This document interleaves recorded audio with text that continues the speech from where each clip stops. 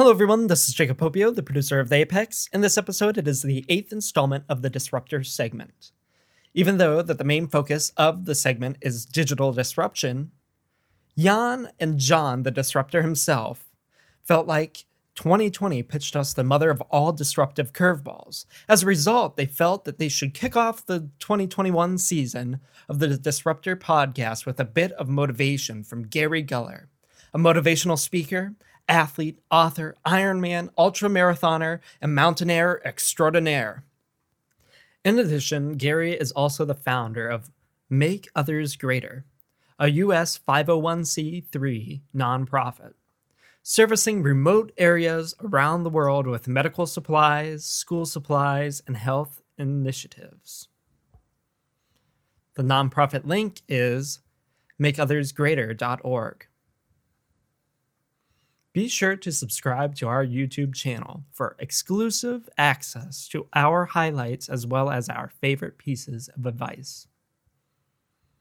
If you want to support us, there are 3 ways to do so. One is to donate to our cause at www.patreon.com/theapexpodcast. Second, visit our merch line that is proudly partnered with Envision Clothing Company at envisionclothingcompany.com. The final one is completely free. All we ask is if you learned something from this episode or know someone that needs to hear our message, share it with them. Please subscribe and hope this pushes you toward your apex. All right, we're live. What is going on, everybody? Welcome, Jan. It's great to see you. How's the snow in Canton, Ohio? Hopefully it's not too much here. I was happy to wake up and see, because for those of you that don't know where I'm kind of located, I'm right smack dab in the center of downtown Canton. And outside of my one window is a direct view of the new Centennial. Seeing it covered in snow, beautiful. So I'm excited because it's the first time I've really seen this much snow in downtown Canton. It's actually really pretty. Excellent. Well, anyway, let's kick this off. I see we're on the live stream. I want to welcome all the Apex Chasers. This is our 8th installment of the Disruptor segment of the Apex Podcast. And even though the main focus of our podcast is typically around digital disruption and what's going on in the industry around digital businesses and design thinking and empathetic selling and things like that, I think everyone would agree that 2020 has pitched us the mother of all disruptive curveballs, so to speak. And as a result, I thought it would be we should kick off the 2021 season of the Disruptor Podcast in this live stream with a bit of motivation from a gentleman named Garry Guller. He's a motivational speaker. He's an athlete. He's an author. He's an Ironman. He's an ultramarathoner. He's a Mountaineer Extronar. And so we have the great pleasure of bringing him in. But before we do, we have a lot to explore with Garry today. But before we do that, I'd like to just, Jan's going to run a short 2-minute film clip from ABC World News. Awesome. This is exciting. I'm starting to feel like Jamie from Joe Rogan. We're getting there, John. We're leveling up. All right. I'm going to play this video. All right.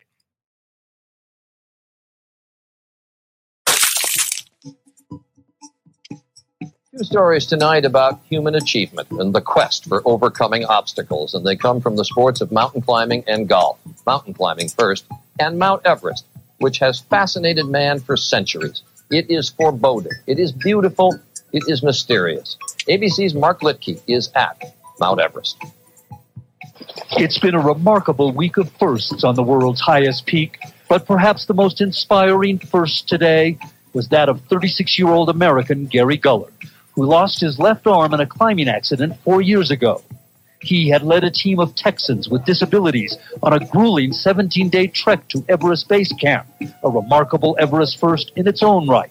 But then Guller immediately began his own assault on the summit, the first attempt by a climber with one arm. It was treacherous from the start, as fierce winds slowed his team's advance for days. We're experiencing some pretty long winds and pretty sucked in with clouds. But as fast as it deteriorates, weather can suddenly improve on Everest, and after a 17-hour final push today, Garry Guller stood on top of the world. Wow. Awesome. So I am super excited to have on our show someone that I believe truly exudes the Apex tagline, John. Ordinary people accomplishing extraordinary things. Again, ordinary people accomplishing extraordinary things. Easy for me to say.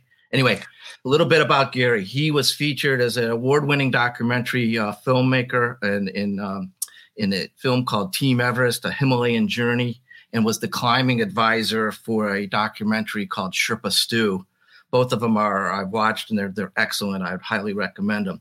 He's also a co-author of a book called Make Others Greater, From Mount Everest to the Boardroom, Vital Lessons from Dynamic Innovators, Explorers, and Everyday Heroes that will inspire the way you lead.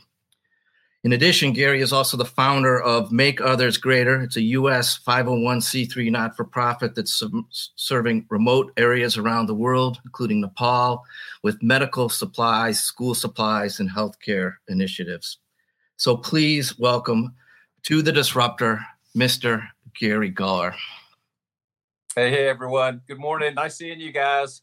Namaste, Garry. Thank you for joining us. It's I tell you, John, I've known you for a long time, and I swear to you, to everyone, even now, when I watch that ABC World News Tonight clip, and I hear my name and Charlie Gibson and Mount Everest and the summit and the team that went to base camp, I hope the feeling never goes away. My hands still get sweaty. I've watched this thing 20,000 times. My heart starts beating really fast, and it's just. There are a number of bumps along the journey for sure, but ultimately there was success, and I'm just honored to share the story and start my week out, start my morning out, at this level. So it's great to be here. Well, good, thank you. Yeah, I tell you what, in prepping for this show, I got real nostalgic and really sort of want to go back to Nepal if I can, one of these days. It's a really special place. But anyway, hey, I have another podcasting friend of mine that always says that everyone was born into someone else's story. And obviously you have a great story. I wondered if you could give us a little bit of I'll let you give a little bit of background, particularly even a little before the actual accident, if you don't mind. Yeah, no, not at all. I was a teenager, right? And I was a bit of a free spirit kind of teenager. And basically somebody took me rock climbing one day, and I really, really got into it, really enjoyed it. And back in those days, this was in the 70s, right? In the Southeast down in Carolina. And there wasn't many of us out on the rock. And we looked a little bit different from kind of everybody else in a way. And a lot of people, especially in the Southeast, they weren't really quite sure how to sort of take sort of the rock climbing community back then. And I just really got into it. And some really wonderful. They were probably old guys, they were 18 or 19 at the time, right? Took me under their wing and just kind of showed me the ropes, and not just necessarily the ropes literally on the rock face, but kind of another way of looking at life and how you should appreciate, the feeling that you get when you're in nature, when you're on the rock, when the sun is on your back and you get to the top, and then you sort of enjoy and celebrate, together. And one of my first jobs, John, was, and I still stay in touch with this gentleman. And one of my first jobs was as a assistant for a nonprofit. And what we did, we went to a very, very poor side of town, and we would take some kids that either, had lost their father or their mother or didn't have any parents at all. And we would take them on a rock climb, just way out of their environment, just a short, climb and a short rappel. And, I was fascinated, even I was 15, I think, maybe 16 at that time, but I was so fascinated when you would see these kids that really had never experienced anything like that in their life ever. And their eyes would light up, and then they would smile, and then you would hear them talking about it as you was, descending down the trail back to this van that we had hired, and just like they were just way over the moon. And, my hope that just that experience, offered them some, some self-motivation, some like success, just something different out of their norm. And, from then on, really up to the accident, I just continued to climb and made multiple trips out west, went to Europe, and always was searching for sort of colder weather, deeper snow, and, kind of pushing the boundaries as much as I could. And then, of course, when I put the expedition together with some friends down into Mexico, my whole life, it came to an abrupt end, on Pico de Orizaba, quickly. So yeah, tell us about that. Obviously you were in Mexico. How old were you again? I think I was 19. I always say 20, but I think I was 19. So you were still a baby. I was still a baby, but we put this expedition together. We were going to do the 3 volcanoes there, and our first one was Pico de Orizaba. I'm there with a few friends, and it was kind of back in those days. It wasn't that you just wrote the check, hopped on a plane, and you went to the Himalayas or you went to the Alps. Really, there was I think much more respect in a sense that if you really wanted to climb in the Himalaya, you really needed to kind of pay your dues a bit. And, Mexico was kind of that next step. And then, of course, we had South America on the calendar for soon thereafter. And then, of course, hopefully into Europe, into the Alps. And then, maybe, God willing, to the Himalayas. And, but I'm near the very top of Orizaba. I could see the summit, and it's hard now to really still talk about it. But if you can imagine, was every color that your brain can come up with, right? That's how it seemed to me at that time. I had never been this high in my life, and I saw the summit. I knew, and I remember thinking, it's like, my God, Gary, this is that next step. This is that next step. And as soon as I had that thought, my friend yells out, "Guller, I'm falling! Guller, I'm falling!" And I looked back very quickly behind me, and he had basically come off this little ice step and was falling backwards. So I immediately went down into the ice to try to stop his fall with my ice axe, and we're hooked together, tied together on the same rope team. And before I could do that, he pulled me off the ice, and then I pulled my climbing partner and best buddy off the ice. And 1,500, maybe 1,600 feet later, we just stopped. And on the second day, I lost my best friend. And and thankfully, a day and a half after that, some folks found us. And, my family was on the East Coast, so they flew me basically to Duke University as fast as they could. And my other friend went to California. His family was in San Jose. And, the doctor coming in after sort of laying there for a few months and saying, I've been a neurosurgeon for 30 plus years. And the damage is so extensive in your spinal cord that your left arm and your shoulder is never going to be the same, and it's never going to come back. And, as you were saying, I was 19, 20 years old. I was a kid. I just wanted to climb freaking mountains and travel the world and experience people and culture and lands. I never thought I'd be laying on my back and a neurosurgeon coming in. It was one of the hardest things I've ever had to hear from anyone in my life. And I was lost, man. I was lost for a number of years after that. I can imagine. I mean, talk about the ultimate disruption as a 20-year-old, right? You've got your whole, I was doing some climbing in the Sierras at that time, in the 70s. And they were mostly 14,000 foot, 13,000 foot peaks. But I mean, yeah, I was fortunate. Nothing ever catastrophic happened, but a couple close calls where a climbing friend of mine was above me and, stepped on a loose rocks, and a big rock avalanche would come tumbling down, and, fortunately, would go by me by a foot or two. But, if it was 6 inches one way or the other, I could have easily been down at the bottom of that slope as well. So, amazing story. And so tell us what happened. So obviously you're 20 years old. They amputate your arm. You still got I'm like you. I'm 62 years old, and I still got the climbing bug, right? So I know you can't get it out of your system. And I am nothing compared to what the kind of stuff you were doing. So then what happens? Then, like I said, talking about, yes, I was this disruptor for a number of years. I mean, I still, when I look back, I was just doing things that I can't even imagine. I'm just not proud of that period of my life. And it went on for, 4 or 5 years, too long, really. And I eventually said, you know what, enough is enough. I'm starting over. And I went back to where I was born. I went back to England and just wanted really to start a whole nother life, and not necessarily at that time, really, I didn't want to be associated. There was press about the accident. A lot of people knew about it. It was like, that almost defined me. And I was like, I'm not tired of telling the story back then, but it seemed like that was the only thing people wanted to hear. So I decided just to start again. And my grandfather was still alive at the time, and he lived in England. And I remember he came up to me one day, and he knew that I had been up to no good.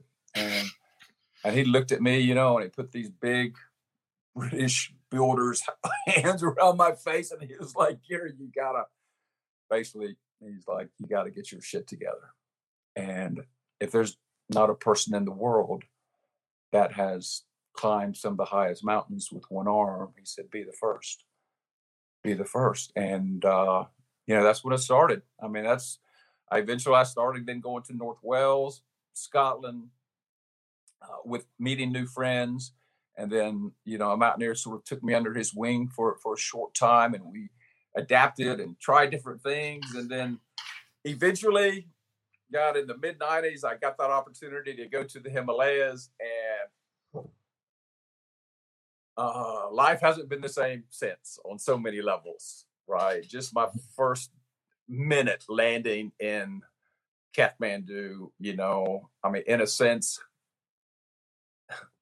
that was almost enough. That was almost enough. And then to go on your first trek and then try to, I was on a Lhotse expedition back in 97 and really fail, but learn a lot at the same time, and meeting the Sherpa people, as you know, and the culture and the colors and the cuisine and even the smoky tuk-tuks, right? Just, it was what I needed in my life. It was what I needed to kickstart, relight, that positive avalanche, I call it sometimes, right? Just relight yourself again. And, and I kept going back. I mean, I was hooked. And, and I still keep going back so much as I could. And to be able to tie, part of my sort of adventure life into and with the corporate world, and then with the nonprofit, and, try to do some good, I think, in the world. I don't know if there is a better way for me anyway, a better way to live. Cool. I'm going to kind of hop in on this portion here, John. Okay. So and John has heard this story hundreds of times. I was borderline also getting into some things that I probably shouldn't be getting into as a teenager, right? Yeah. And so we're disruptors. Started getting caught, and I essentially had the same conversation with my grandfather. Right, he was actually the one that pulled me out of my pit, and told me, "Get your shit together." He's the one that told me, you're going to join the Air Force. And I always say my grandpa pulled a card that is irreversible, because he's on his deathbed, and he said, "This is my final wish." Oops. And so I have his dog tags tattooed on my chest. I go to visit him in the cemetery at least once a quarter, because talking to that man is my entire inspiration for everything that I do. So I wanted to say, Garry, I 110% feel that when you said that, the hair on the back of my neck was standing up.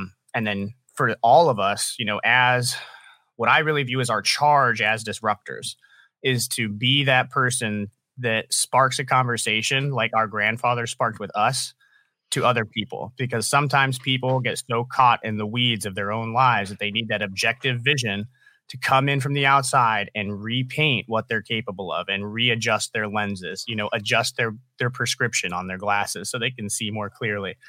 And the fact that went through what you did, you had that period of time where you're off track, and then you be ripped back by an objective person like your grandfather. And then both of us, and there's so many millions of other people out there that have experienced the same thing, feel this now burning passion and this charge to go at and impact lives. So I just wanted to throw that in there that, that really just emotionally punched me in the face. So I agree. I'm grateful for that on an amazing Monday morning here on Disruptor. Cool. All right, on. So back to the corporate world you mentioned. So a little story about how you and I first met. I think it was 2010. So I think you were still relatively early in the motivational speaking gig. I think we were at an IBM regional sales kickoff meeting of some sort.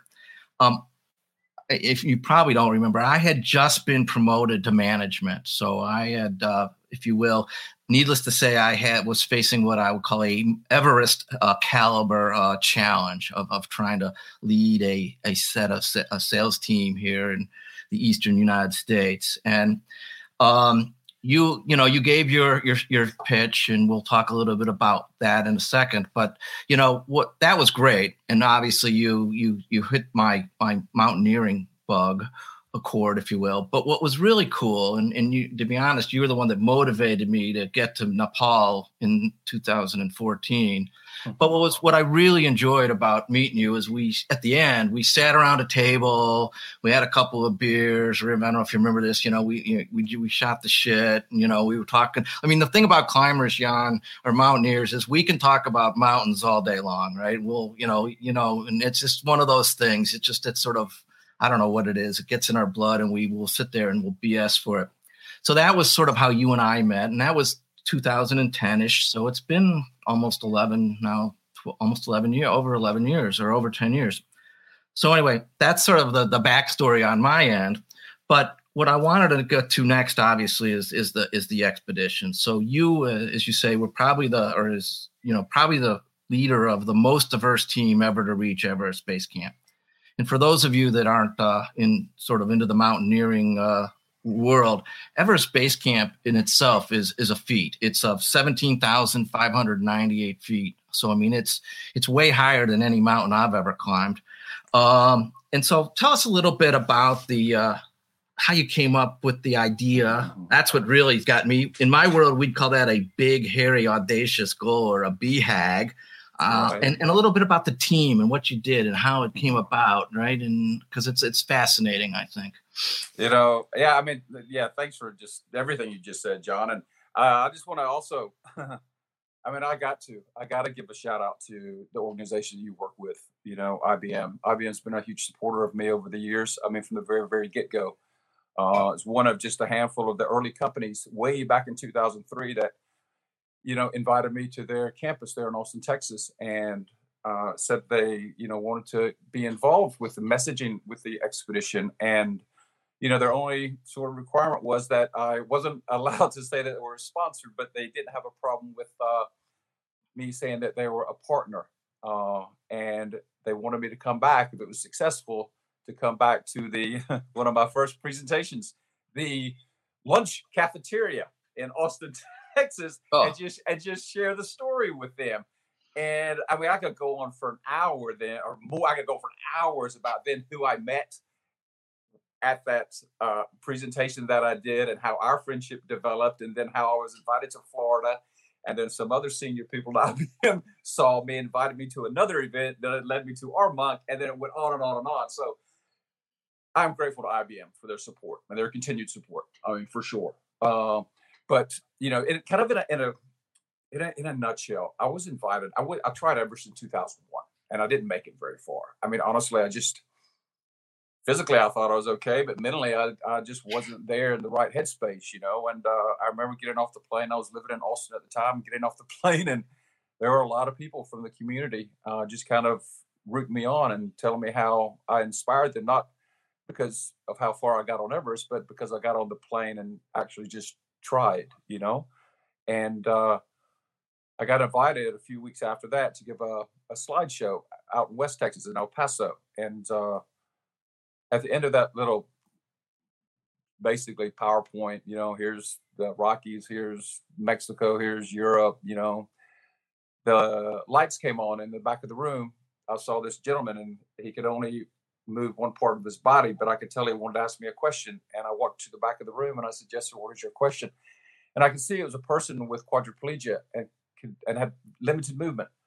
And he looked at me and he said, "Mr. Guller, would you ever take somebody like me to some of the places that you've been to? Oh, Right. And immediately, in my mind, I was like, not only does he have this pretty severe physical challenge, I think he's a little bit freaking nuts too. Right. And we're great friends. Fits right in with us, right? Yeah. Right.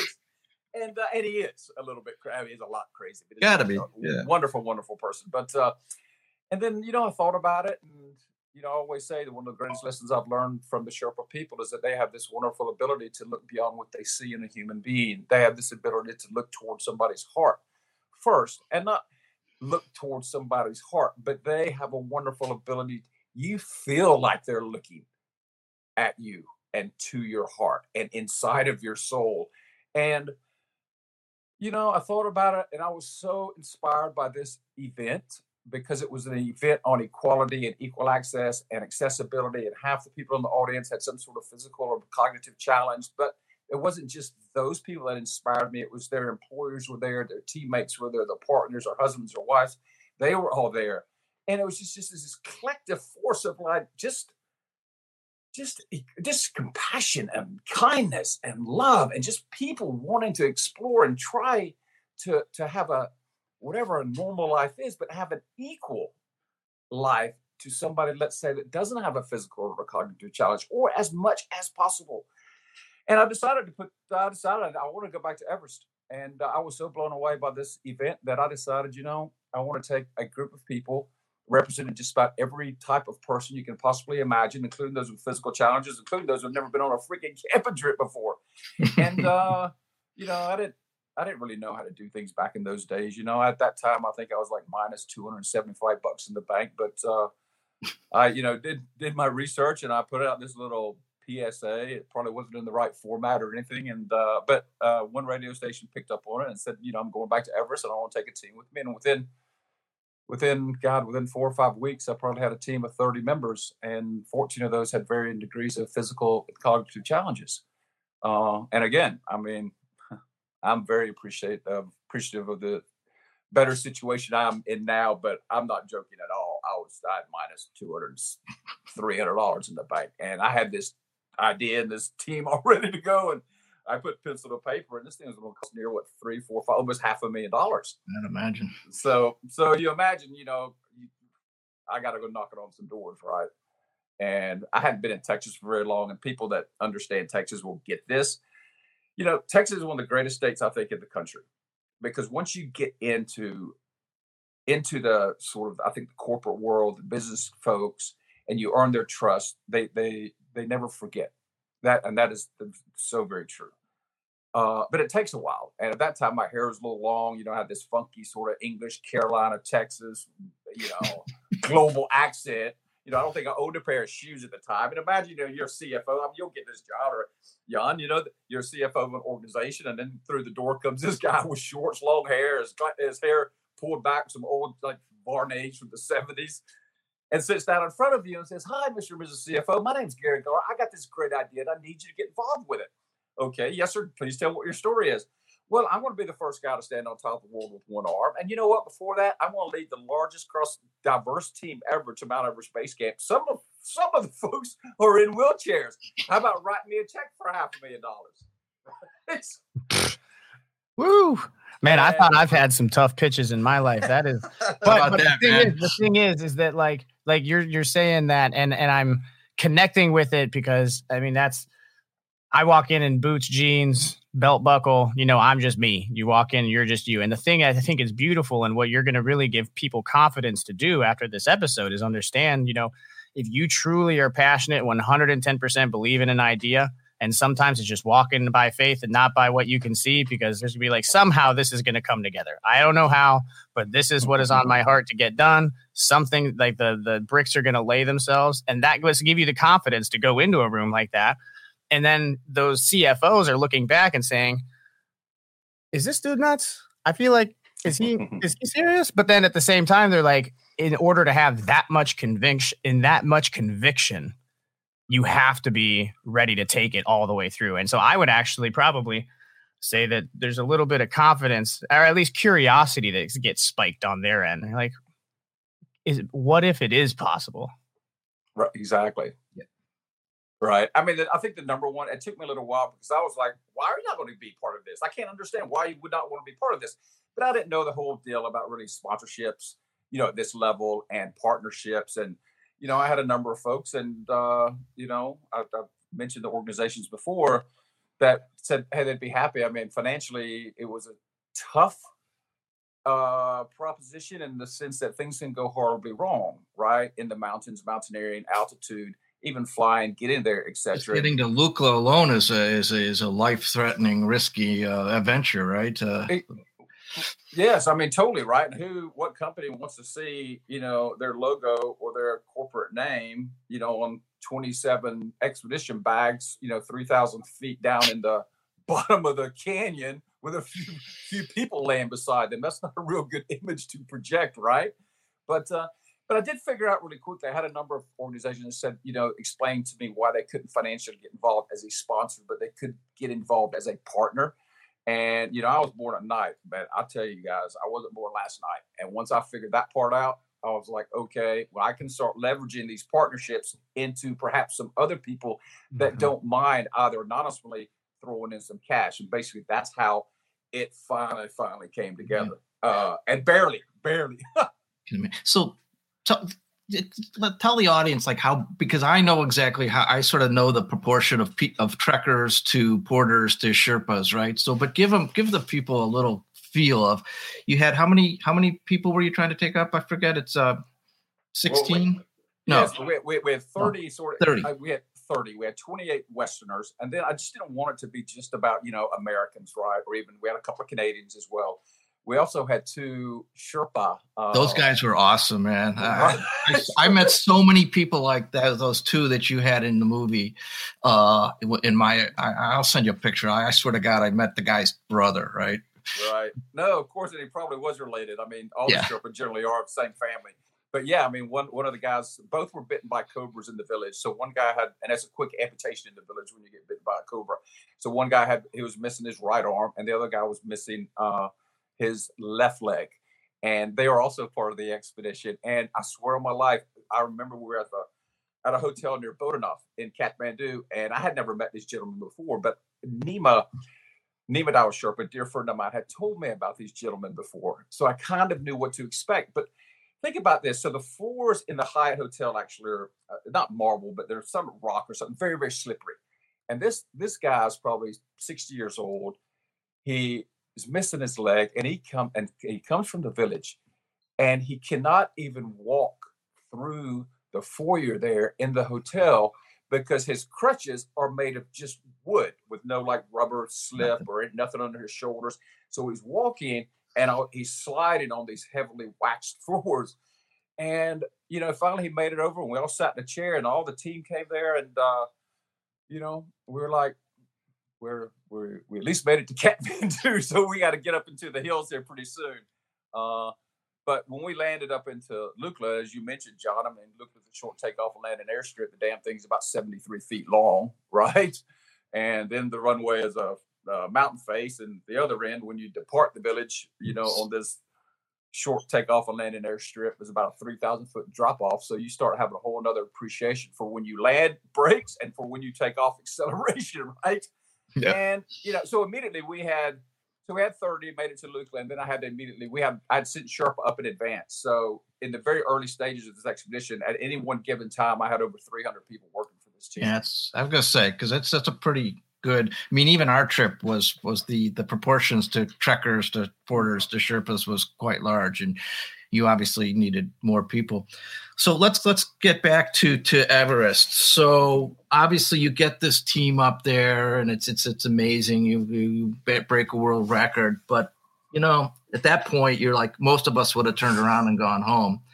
But you obviously decided that the next thing to do was to try to scale the peak.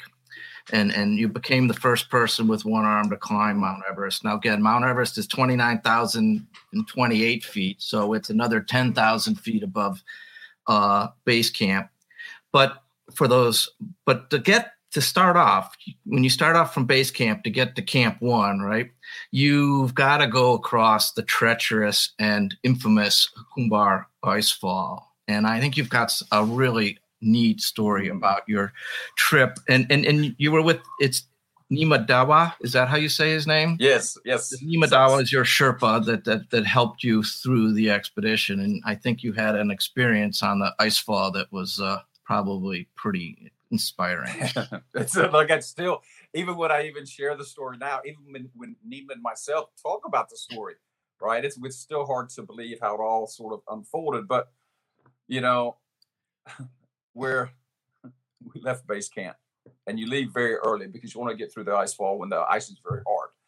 But that ice fall is one of the scariest places in the world. I mean, there's crevasses you can't see the bottoms of. You have to cross these crevasses on these like old rickety ladders, and there's, you know, there's avalanches that are happening. It's moving. It's its own life force, really. And I mean, a lot of people heard a few years back, I mean, we lost almost 20 Sherpa in one avalanche. You know, that's 20 Sherpas and 20 Sherpa families, kids, wives, husbands. It's scary. And we're about halfway through the ice fall, and we hear this boom, boom, boom. And it's the sounds you don't want to hear when you're in the ice fall, because generally that means that something broke somewhere, right? And we both stopped and we looked up, we looked around, and we could like see where it was, but we knew that wasn't a good sound to hear. So we tried to pick up our pace as much as you can, like at 18 and 19,000 feet for the first time. And then we heard it again. It was like boom, boom, boom. But it was like 3 times as loud, 3 times as long.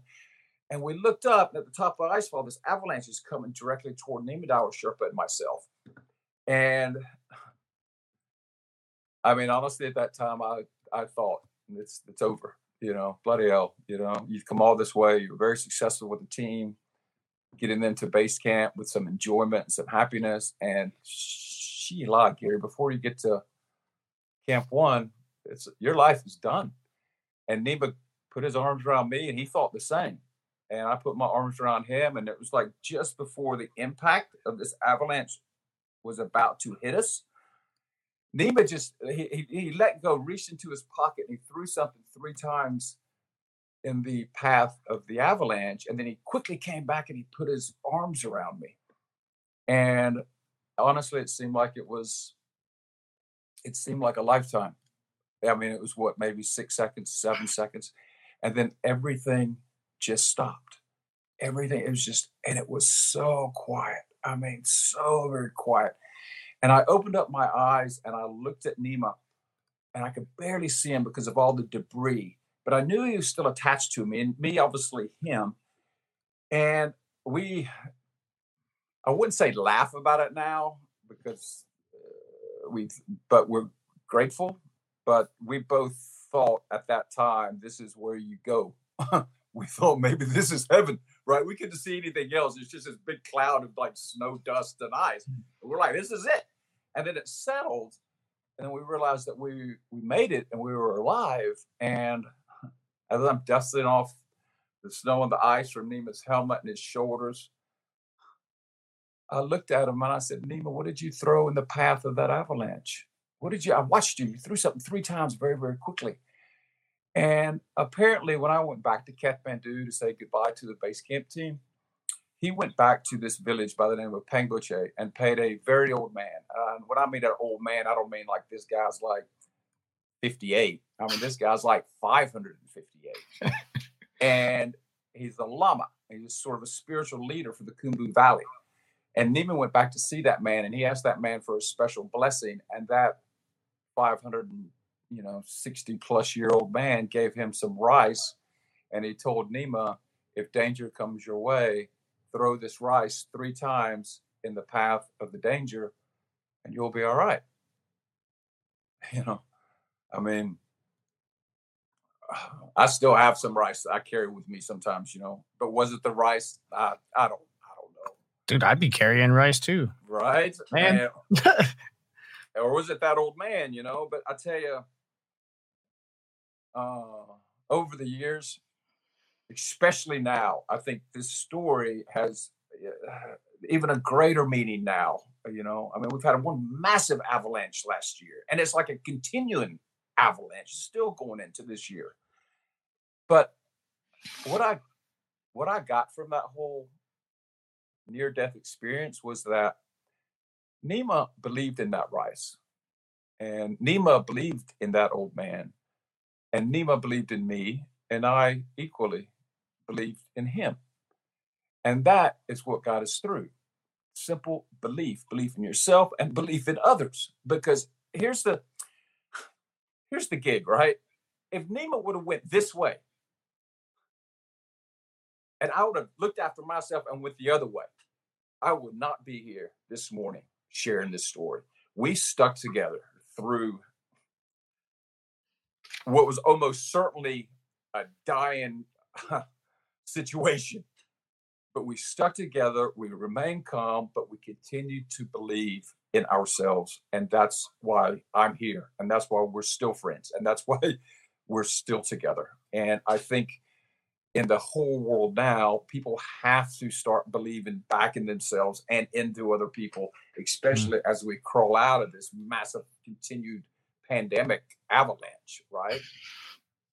100%. I'm going to pull up some pictures for just because our audience, I feel like, may not be as quite well versed in the climbing. No, I know I had to do a little bit of research into the actual pathway. So I'm going to pull up a picture here that actually shows a little bit of where that path is. So right there, we can see that Kumu icefall above base camp. But that's really the first step. You're entering the journey into actually climbing. I mean, exactly. that's kind of the first thing that you guys are going to have to get through. So your journey was almost over before it even started. Exactly. Way up. And then there's go ahead, John. Well, I was going to say, the one thing that we didn't mention is, it took Garry and his team about 3 weeks to get from Lukla up to base camp, the team of the expedition team. But then you just don't turn around and start climbing base Everest, right? I think you spent probably another 2 or 3, probably 4 weeks up on the mountain to just right there, because you spend a week or two acclimating, and then you do a couple of practice climbs. At least today you go up to camp 1, come back down, right? And so, then you get to camp 2, and of course, then you got to deal with the weather and the weather windows. So we're talking about, right, 3 weeks on the trek to base camp, and then another 4 weeks trying to summit the mountain. So at that point in time, you're basically out there for about 2 months. Exactly. And so, I mean, this is a major commitment of time. There's Diwa Sherpa. And speaking of Sherpas, while you're pulling that up, I want to talk to you. I got to give a shout out to the Sherpas that I worked with. Mm-hmm. Because when I was in Nepal, we had 3 Sherpas and 5 porters. And our trekking company was organized or run by a guy named Ang Jangbu Sherpa. But our lead Sherpa was a guy named Lapsang Sherpa. And we had 2 other, and he was older than I am. So he was probably, at the time, close to 60, maybe even over that. And again, you would never know, right? I mean, he could run up and down those mountains like there was no tomorrow. And then we had a couple of younger guys, Punru Sherpa and Joe Baharu. Punru was excellent. He actually spent some time in the United States, up in your part of the world, in Washington, Oregon. He climbed Mount Hood a couple of times. He's climbed Kilimanjaro. But a little funny story, just as a reminder. So we're on the second day. The first day is pretty easy. The second day, we're starting to get some terrain. And as Lapsang used to tell us, you never go flat in Nepal. You're either going up or you're going down. Right? little up, little down. Yeah. And it's funny. Yeah, you'd walk up 1,000 or 2,000 feet, and you'd come around this turn, and all of a sudden you got to go all the way back down the other side to cross some bridge, across some river. But so we're trekking along, and my buddy's with me, and he says, "Hey, Punru, have you ever done this trek before?" And I goes, "No, this is my first time." And we were going to the Annapurna Sanctuary, so we were eventually going to get up to Montepachori Base Camp, and then up to Annapurna Base Camp. And we're sort of scratching our head. And he goes, "Yeah, no, I don't normally do this. I'm normally, my day job, if you will, is I do Everest trips." So my buddy goes, "Well, have you ever climbed Everest?" And he goes, "Yeah, 7 times." and today, I believe he's got 3 more. So I think he's up to 9 or 10 times up Everest. The guy was great. But so that's, my story about Sherpas. And I want to come back eventually to the avalanche, but you have some, I mean, you were talking about the Sherpas that work with you. I think one of the things you mentioned is you started to allude to this sort of the power of the Sherpas. and how, I mean, it's clearly impacted me. I've kept in touch with these guys, and I'll give another story on the avalanche in a second. But let's spend some time on the Sherpas because they're just incredible people. Yeah, I mean, there's not a week that goes by that I'm not speaking to some Sherpa somewhere. But of course, I stay in touch with Nemo because he sort of looks after some of the operational stuff for the foundation in Nepal. But something I don't know if you the very early days when I started learning about Sherpa people, I always like, where's this word Sherpa from, right? Where's this Sherpa come from? I don't even know this word, right? I mean, I've heard of Sherpa, but you never hear it. But a lot of people don't realize that Sherpa actually comes from a Tibetan word, which means, which is Sharwa. And Shar in Tibetan is east, and Wa is something from the east. And all the Sherpa came from Eastern Tibet, right? And English people, or Westerns had a problem pronouncing Sharwa, that turned into Sherpa, right? And I just love sharing that story with folks, especially those out there who never realized, like, where does that name come from, Sherpa? But something that was incredible and an incredible experience, and you brought it up earlier, John, that when we arrived to base camp with his team, I mean, it was one of the most wonderful days of my life. I mean, by far up there, for sure. I mean, just to see the smiles, the completion, the laughter, these people have been told no most of their life, most of them, either from birth or from after their injury. No. And now they're at Mount Everest Base Camp at 17,500 plus feet, right? But so I called down on the sat phone to my Russian friend. He flies these big Mi-17 helicopters, and I wanted him to bring the helicopter up the next morning very close to base camp because we had to get back down to Kathmandu. This phase of the expedition was over. When I hung up the sat phone, Nima Dower Sherpa jumps into my tent. He's like, Guller, I've got this great idea. Hey, before we all get to the helicopter tomorrow, why don't we all go ice climbing in the ice fall, right? Yeah. And excuse my hair there, folks. I remember looking at Nima and I said, Nima, can't we be happy with the success we just achieved? Why do we need to go ice climbing tomorrow? And that's when I knew he got it. I mean, Nima came from a village. He was the poorest family in the village. His father died when he was a very young man. He was carrying like 40 kilos of salt from Tibet to the Indian border. And I mean, he was known as the dirty boy in the village. And that's when I knew he got it. He said, Gary, look how far we've come. Look how far we've come. I can set up some safety line on this ice wall 100 feet from here. Let's at least give it a shot. Let's give it a try. And I woke everybody up the next morning. He's down at the bottom of the Kubo ice wall. He had set some safety line up on this, 40, 50-foot ice serac wall. And every single member of the expedition finally got over to the bottom of this ice wall and made it up to the very, very top. And if you're wondering, well, how the guys and the girls do it that were in the wheelchair? Well, the guys that had enough strength in their arms just pulled themselves up the safety line. And the ones that didn't, they just sort of made the movement. They wanted to give it a try. And it was like, this is what I sort of call Sherpa power.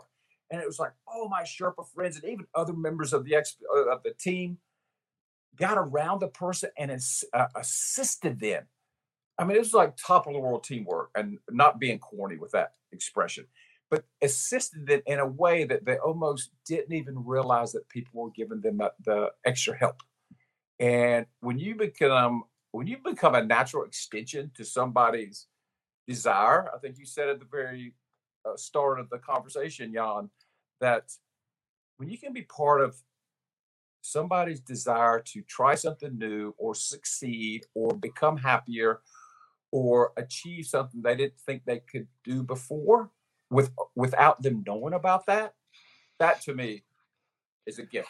And that ripple effect has to be absolutely insane. I mean, the like you said, I actually was just talking to my little brother last night because I'm working on a book.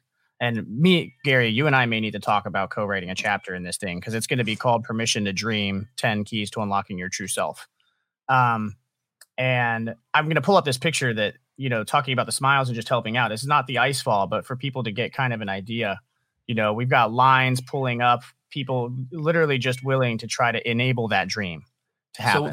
So in the movie, this is the guy that's climbing up the ice fall. So if you ever have a chance to go watch the movie, this is the scene where this is a scene where he's climbing up the mountain or up the trail, but on the ice fall or on the ice, he's being pulled up by the Sherpas. And it's the look on his face is unbelievable because he is realizing that, like you said, people have told him forever, you can't do this, you can't do this. And all of a sudden he's at 17,000 feet ice climbing in a wheelchair.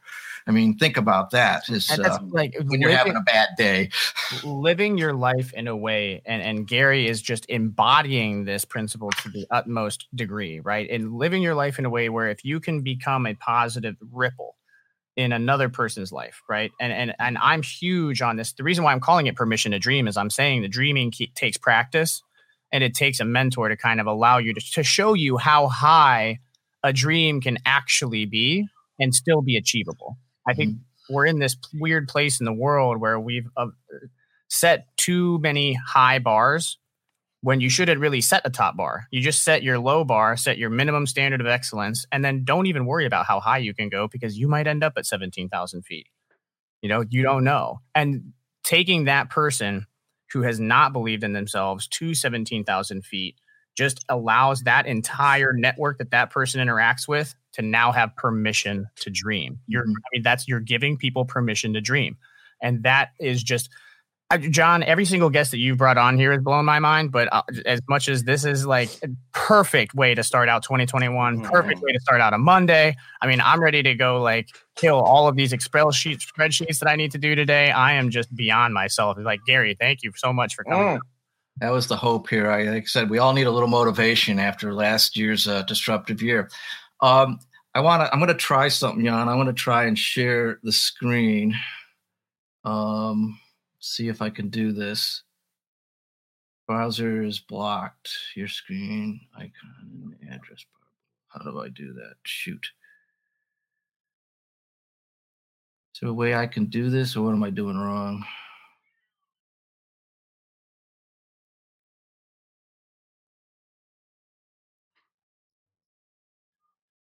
Browser. Maybe I made a pop-up windows blocked or something.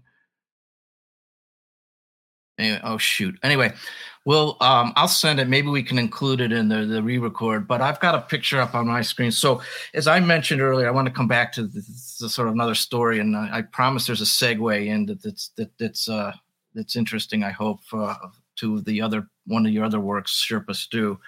But so as I mentioned earlier, we trekked up to Montepechuri Base Camp and then up to Annapurna in February of 2004. And then on our way back down from Montepechuri Base Camp to Dublin, where we were, I think, either sleeping or having tea or lunch or something. We were coming back down, and as the trail that we had just crossed over not 24 to 36 hours earlier was totally gone and wiped out by an avalanche. And I'm talking about a path of snow that was probably 50 to 100 yards long. And of course, upwards and downwards in the mountain was just nothing but this rock and ice snow. And like I said, if I could figure out how to show, I got a great picture of it, sort of in perspective of our team. But this was back to the Sherpas, this was the only time that I saw Lobsang Sherpa actually visibly worried, right? Nothing fazed him during the whole trip. Not taking us sort of old cranky old men up to the top of base camp now. But this, he saw this and he all of a sudden got ultra serious and said, because it was the only way we could get, right? We had to go across the path or the trail that was no longer there. So we had to scurry across this 50 to 100 yard avalanche and had no idea if that avalanche had come 5 minutes ago but we certainly knew it had just come within 24 hours. So we scurry across that avalanche, and that really, opened my eyes up to the avalanche experience that you described, that actually sort of segues into April 18th, 2014. I was actually in New York City on business, and I woke up that morning and I that was the tragic avalanche on the ice fall that killed 16 Sherpas. And as I mentioned earlier, the guys we were with, their day job, if you will, was Everest, not the Annapurna circuit. And so 3 of the Sherpas were up there somewhere at Everest, base camp 1. I didn't know. Fortunately, none of them were injured or hurt. But what I learned, and what was the reason I go through this whole sort of story, is because now I realized after watching Sherpa Stew that there's this very large community of Sherpas in New York. Mm. And obviously one of them for a while was Dewa Sherpa. And, just thought you'd give a little bit of, I'm curious on sort of the why and the how and, why there. That actually looks just like the one we had, although that's different. That's the Kumbo ice fall there. And it's very hard to actually picture in your.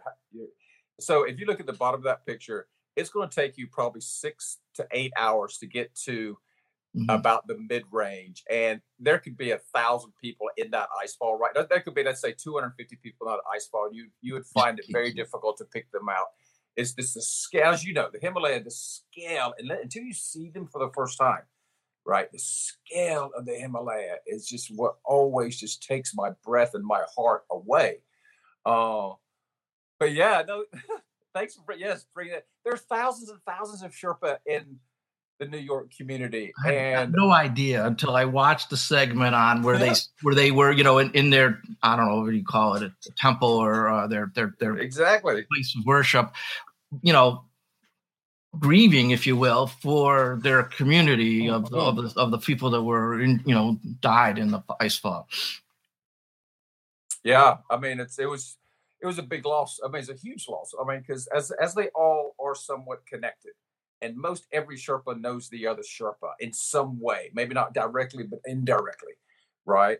But I mean, it was a very sad time, and I think history, and I think it just sort of shined, the focus on just how dangerous and difficult when things are going well, they're going super good for everyone, but things when they turn bad, they can have devastating effects. But the Sherpa, they have a wonderful way of bouncing back and trying to make even the very worst situations okay with it. We've all lost Sherpas in the mountains or on expeditions before for a variety of reasons, and it's hard. I mean, it's just always hard. But it takes one trip. Maybe one day, John, will head up to Queens, and I'll give you an evening with Kipa or with Nima or Lakpa or somebody, and just bring your big boy pants on, because they like to sometimes drink a lot of light beer. Yeah, I noticed that. I'll fit right in. But yeah, I mean, they I feel very, very fortunate. Back in the mid '90s, I got Kipa Sherpa, his first visa, into the U.S. And since then, his wife now has permanent residence.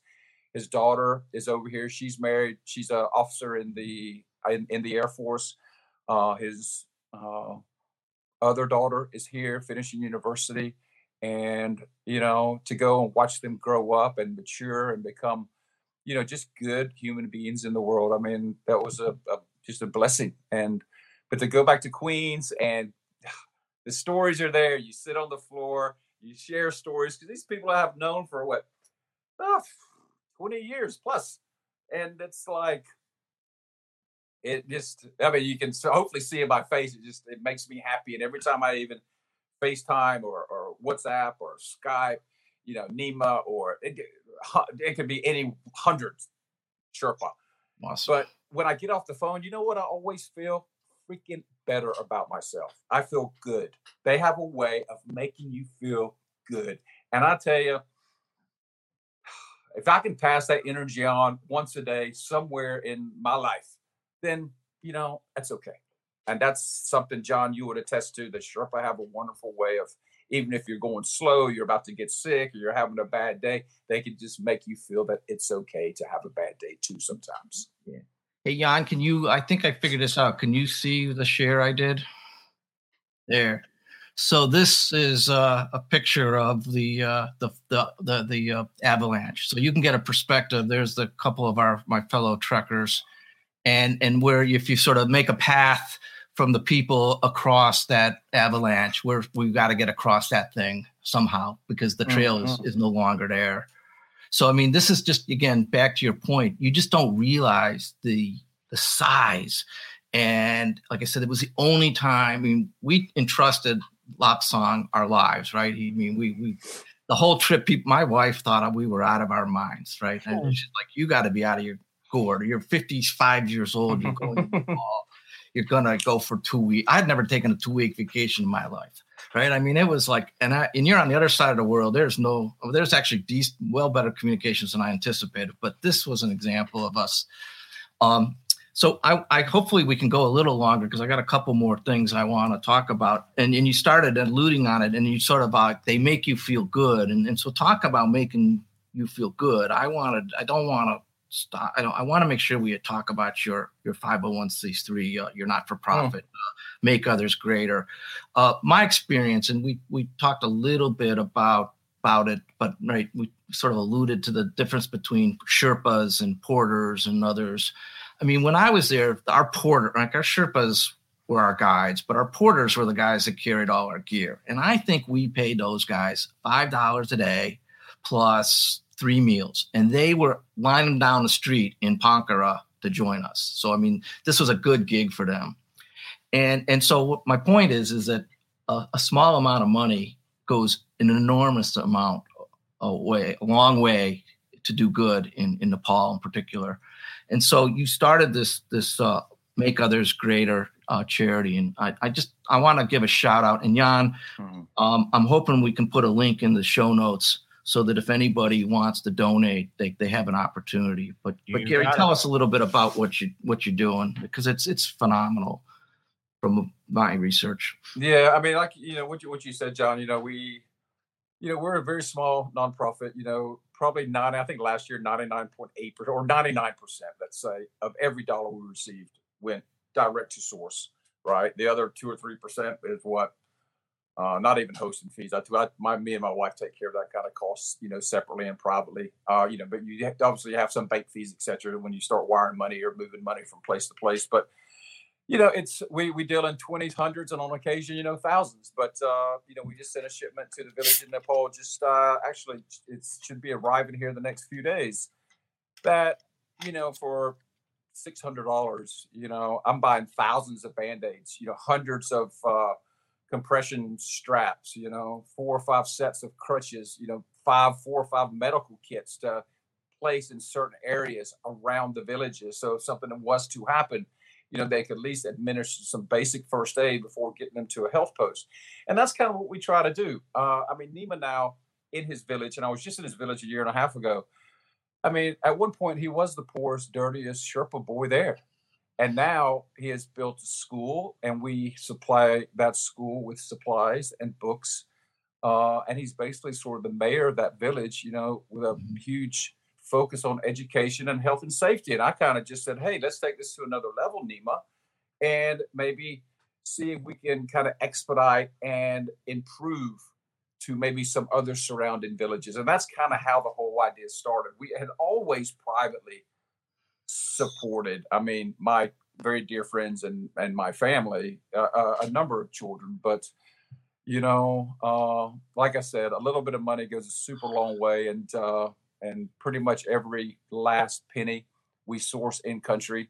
I can buy probably 100 times more pencils in Kathmandu for the cost, here in the U.S. And that's before you even start shipping things. So, but it's really, really good. It's small. We're happy.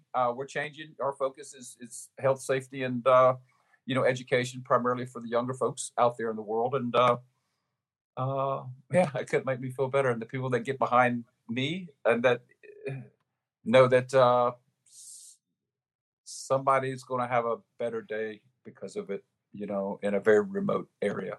It's awesome. The bottom line is $25, $50, $100. you might as well put a couple of zeros on it here in the United States. I mean, it's just incredible how much $25 will do in Nepal, as you said. So I just wanted to give a shout out to that because it is, to me, it's part of what I do. And the reason the whole Disruptor mantra is sort of to help give back to the community after a long, tenuous, illustrious, I guess, career here. So anyway, we're at the top of the hour, Jan. I've got a couple more things we can talk about, but if we have time, or it's up to you guys. I mean, this has been. I have a connection for my active listening observations that I'd like to make as kind of our end point, John. I think that it'll really bring everything together. We'll wrap that up, and then we'll have we'll do the other pieces of this. But that works for me. The other thing, just so I want to give it before you do that, just, I knew I'd take an hour talking about Nepal because I could talk for days about it and climbing. But you've also done, as I mentioned earlier, you've done some other really cool stuff, which we maybe have another session on or have a sidebar on. But, you've done these grueling marathons, and you've done, you're an Ironman triathlete. And so, I mean, You've obviously shown the world that you can, basically do anything when you put your mind to it. And so, Jan, that's sort of, we didn't get to some of those, but it's all part of your storied story, if you will. So back to you, Jan. So from the very beginning of the episode, right, I'm just a student of the art of the story. Right. And the storyline, the archetype, how to paint yourself as the hero and a vision, really bringing that to life and how it affects people via that positive ripple. And so this entire time, it's been beautiful because the overarching concept is your dream is possible regardless of obstacle. Right. So Garry went through these different stages of what he believed his dream was capable of. And then with each accomplishment, we'll say, or with each end of a goal, that dream was able to take a next step up, right? It was able to make it to the next camp, we'll say. And it started in an abyss. And I think that that's what a lot of people don't realize, is that a lot of times your dream manifests itself in an abyss at some point in your life. And the dream is not the automatic rise to the summit, but the blessing of being able to visualize the journey from point A to point B. And so you start to run into these obstacles. Garry's, the first, people are saying that it's not possible to climb with one arm, or it's not possible to lead this group of people up there. It's impossible to do this. It's impossible to do that. But then you start walking, and you just keep going, and it's an accumulation of, well, we accomplished that. The next thing is, screw it. Let's go to the next level. Let's go to the next level. The Sherpa comes in, and you don't even necessarily believe it's possible, but then you get other people that start to believe in your momentum more than you do, and they're unlocking new pieces of yourself that you have permission to access now. And it's this giant group effort, to Garry's point, that starts to motivate each other. And then, John, to your point, you walk up on this path that you're banking on. You're like, okay, my dream is possible. I'm going to head this direction. I know exactly where I need to go. And then you get there and a freaking avalanche covered it up. And you're like, shit. Well, now I don't know if I can make it across. But what I love when you guys started talking about the Sherpa mentality, it's what really punched me in the face, is that this overarching episode is just, you look at that avalanche and the majority of people would say, I need a helicopter to come pull me out, or I quit. I was relying on that path to be there. My dream is now impossible. But the Sherpa is like, all right, time to get serious and skittle our way across, because that's just how you need to get it done. So regardless of whether the path that you thought was there actually exists, or if it's completely destroyed, there's still a pathway to accomplishing what you set out to accomplish, if you choose to see it as an opportunity.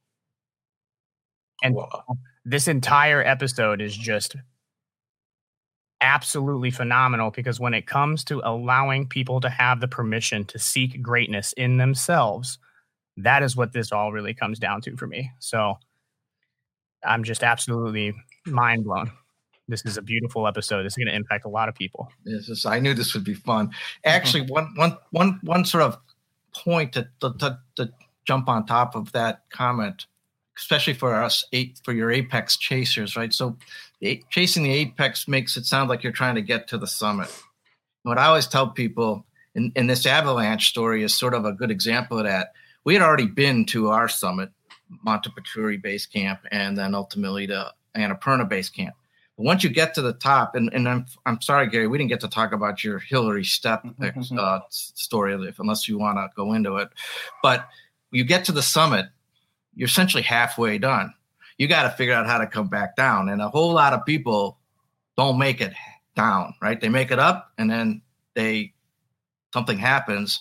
I sometimes say it's harder to get down than it is to get up. So when you're chasing that apex or you're trying to get that summit, don't forget, you still got to come back down so you can summit the next time. And so that you can give back. It's that little bit up, little bit down. You know, it's never really a true up. I love that. I absolutely love that idea, right? Just a little up, little down. And that's people say falling in love with the process. They say a whole bunch of different ways to try to explain what that feels like.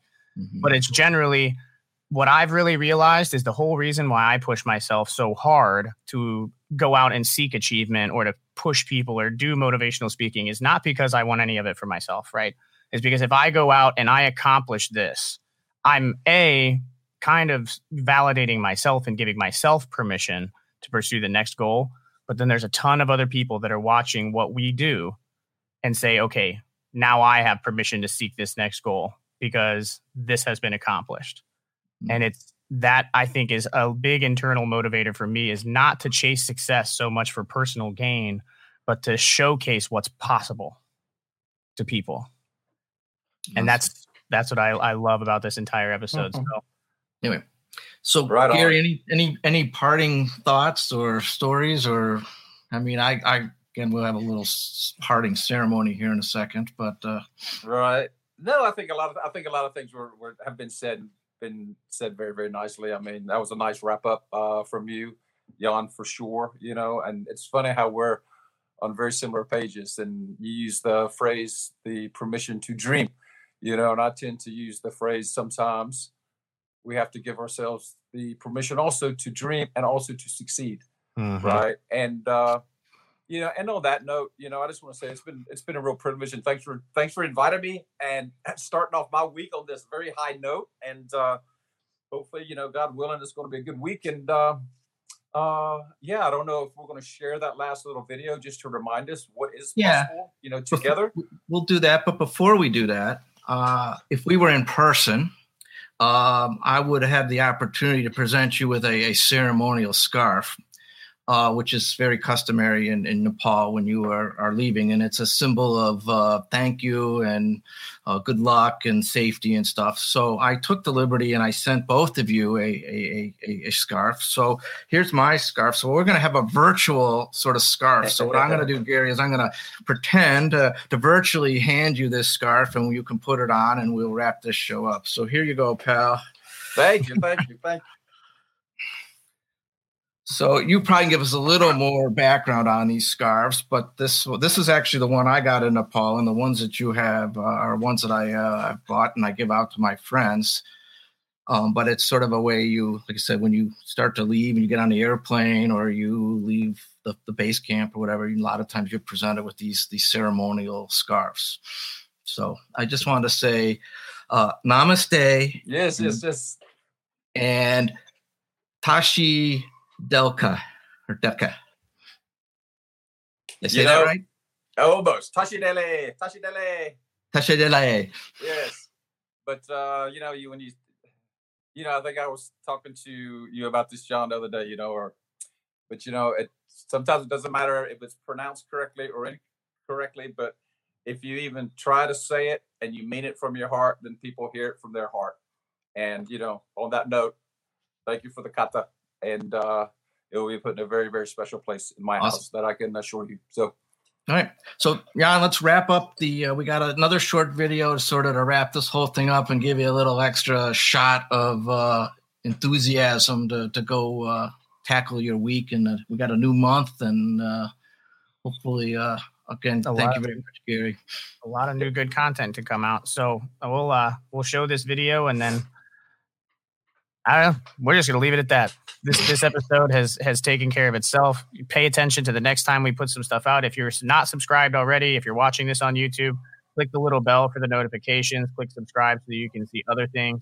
Look for the show notes. That'll be posted later today, along with Gary's podcast episode on the Apex Podcast about a week from now. All of the resources to the foundation, the other video clips, and YouTube links will be contained in those show notes. So make sure you pay attention to those if you want to learn more about Garry.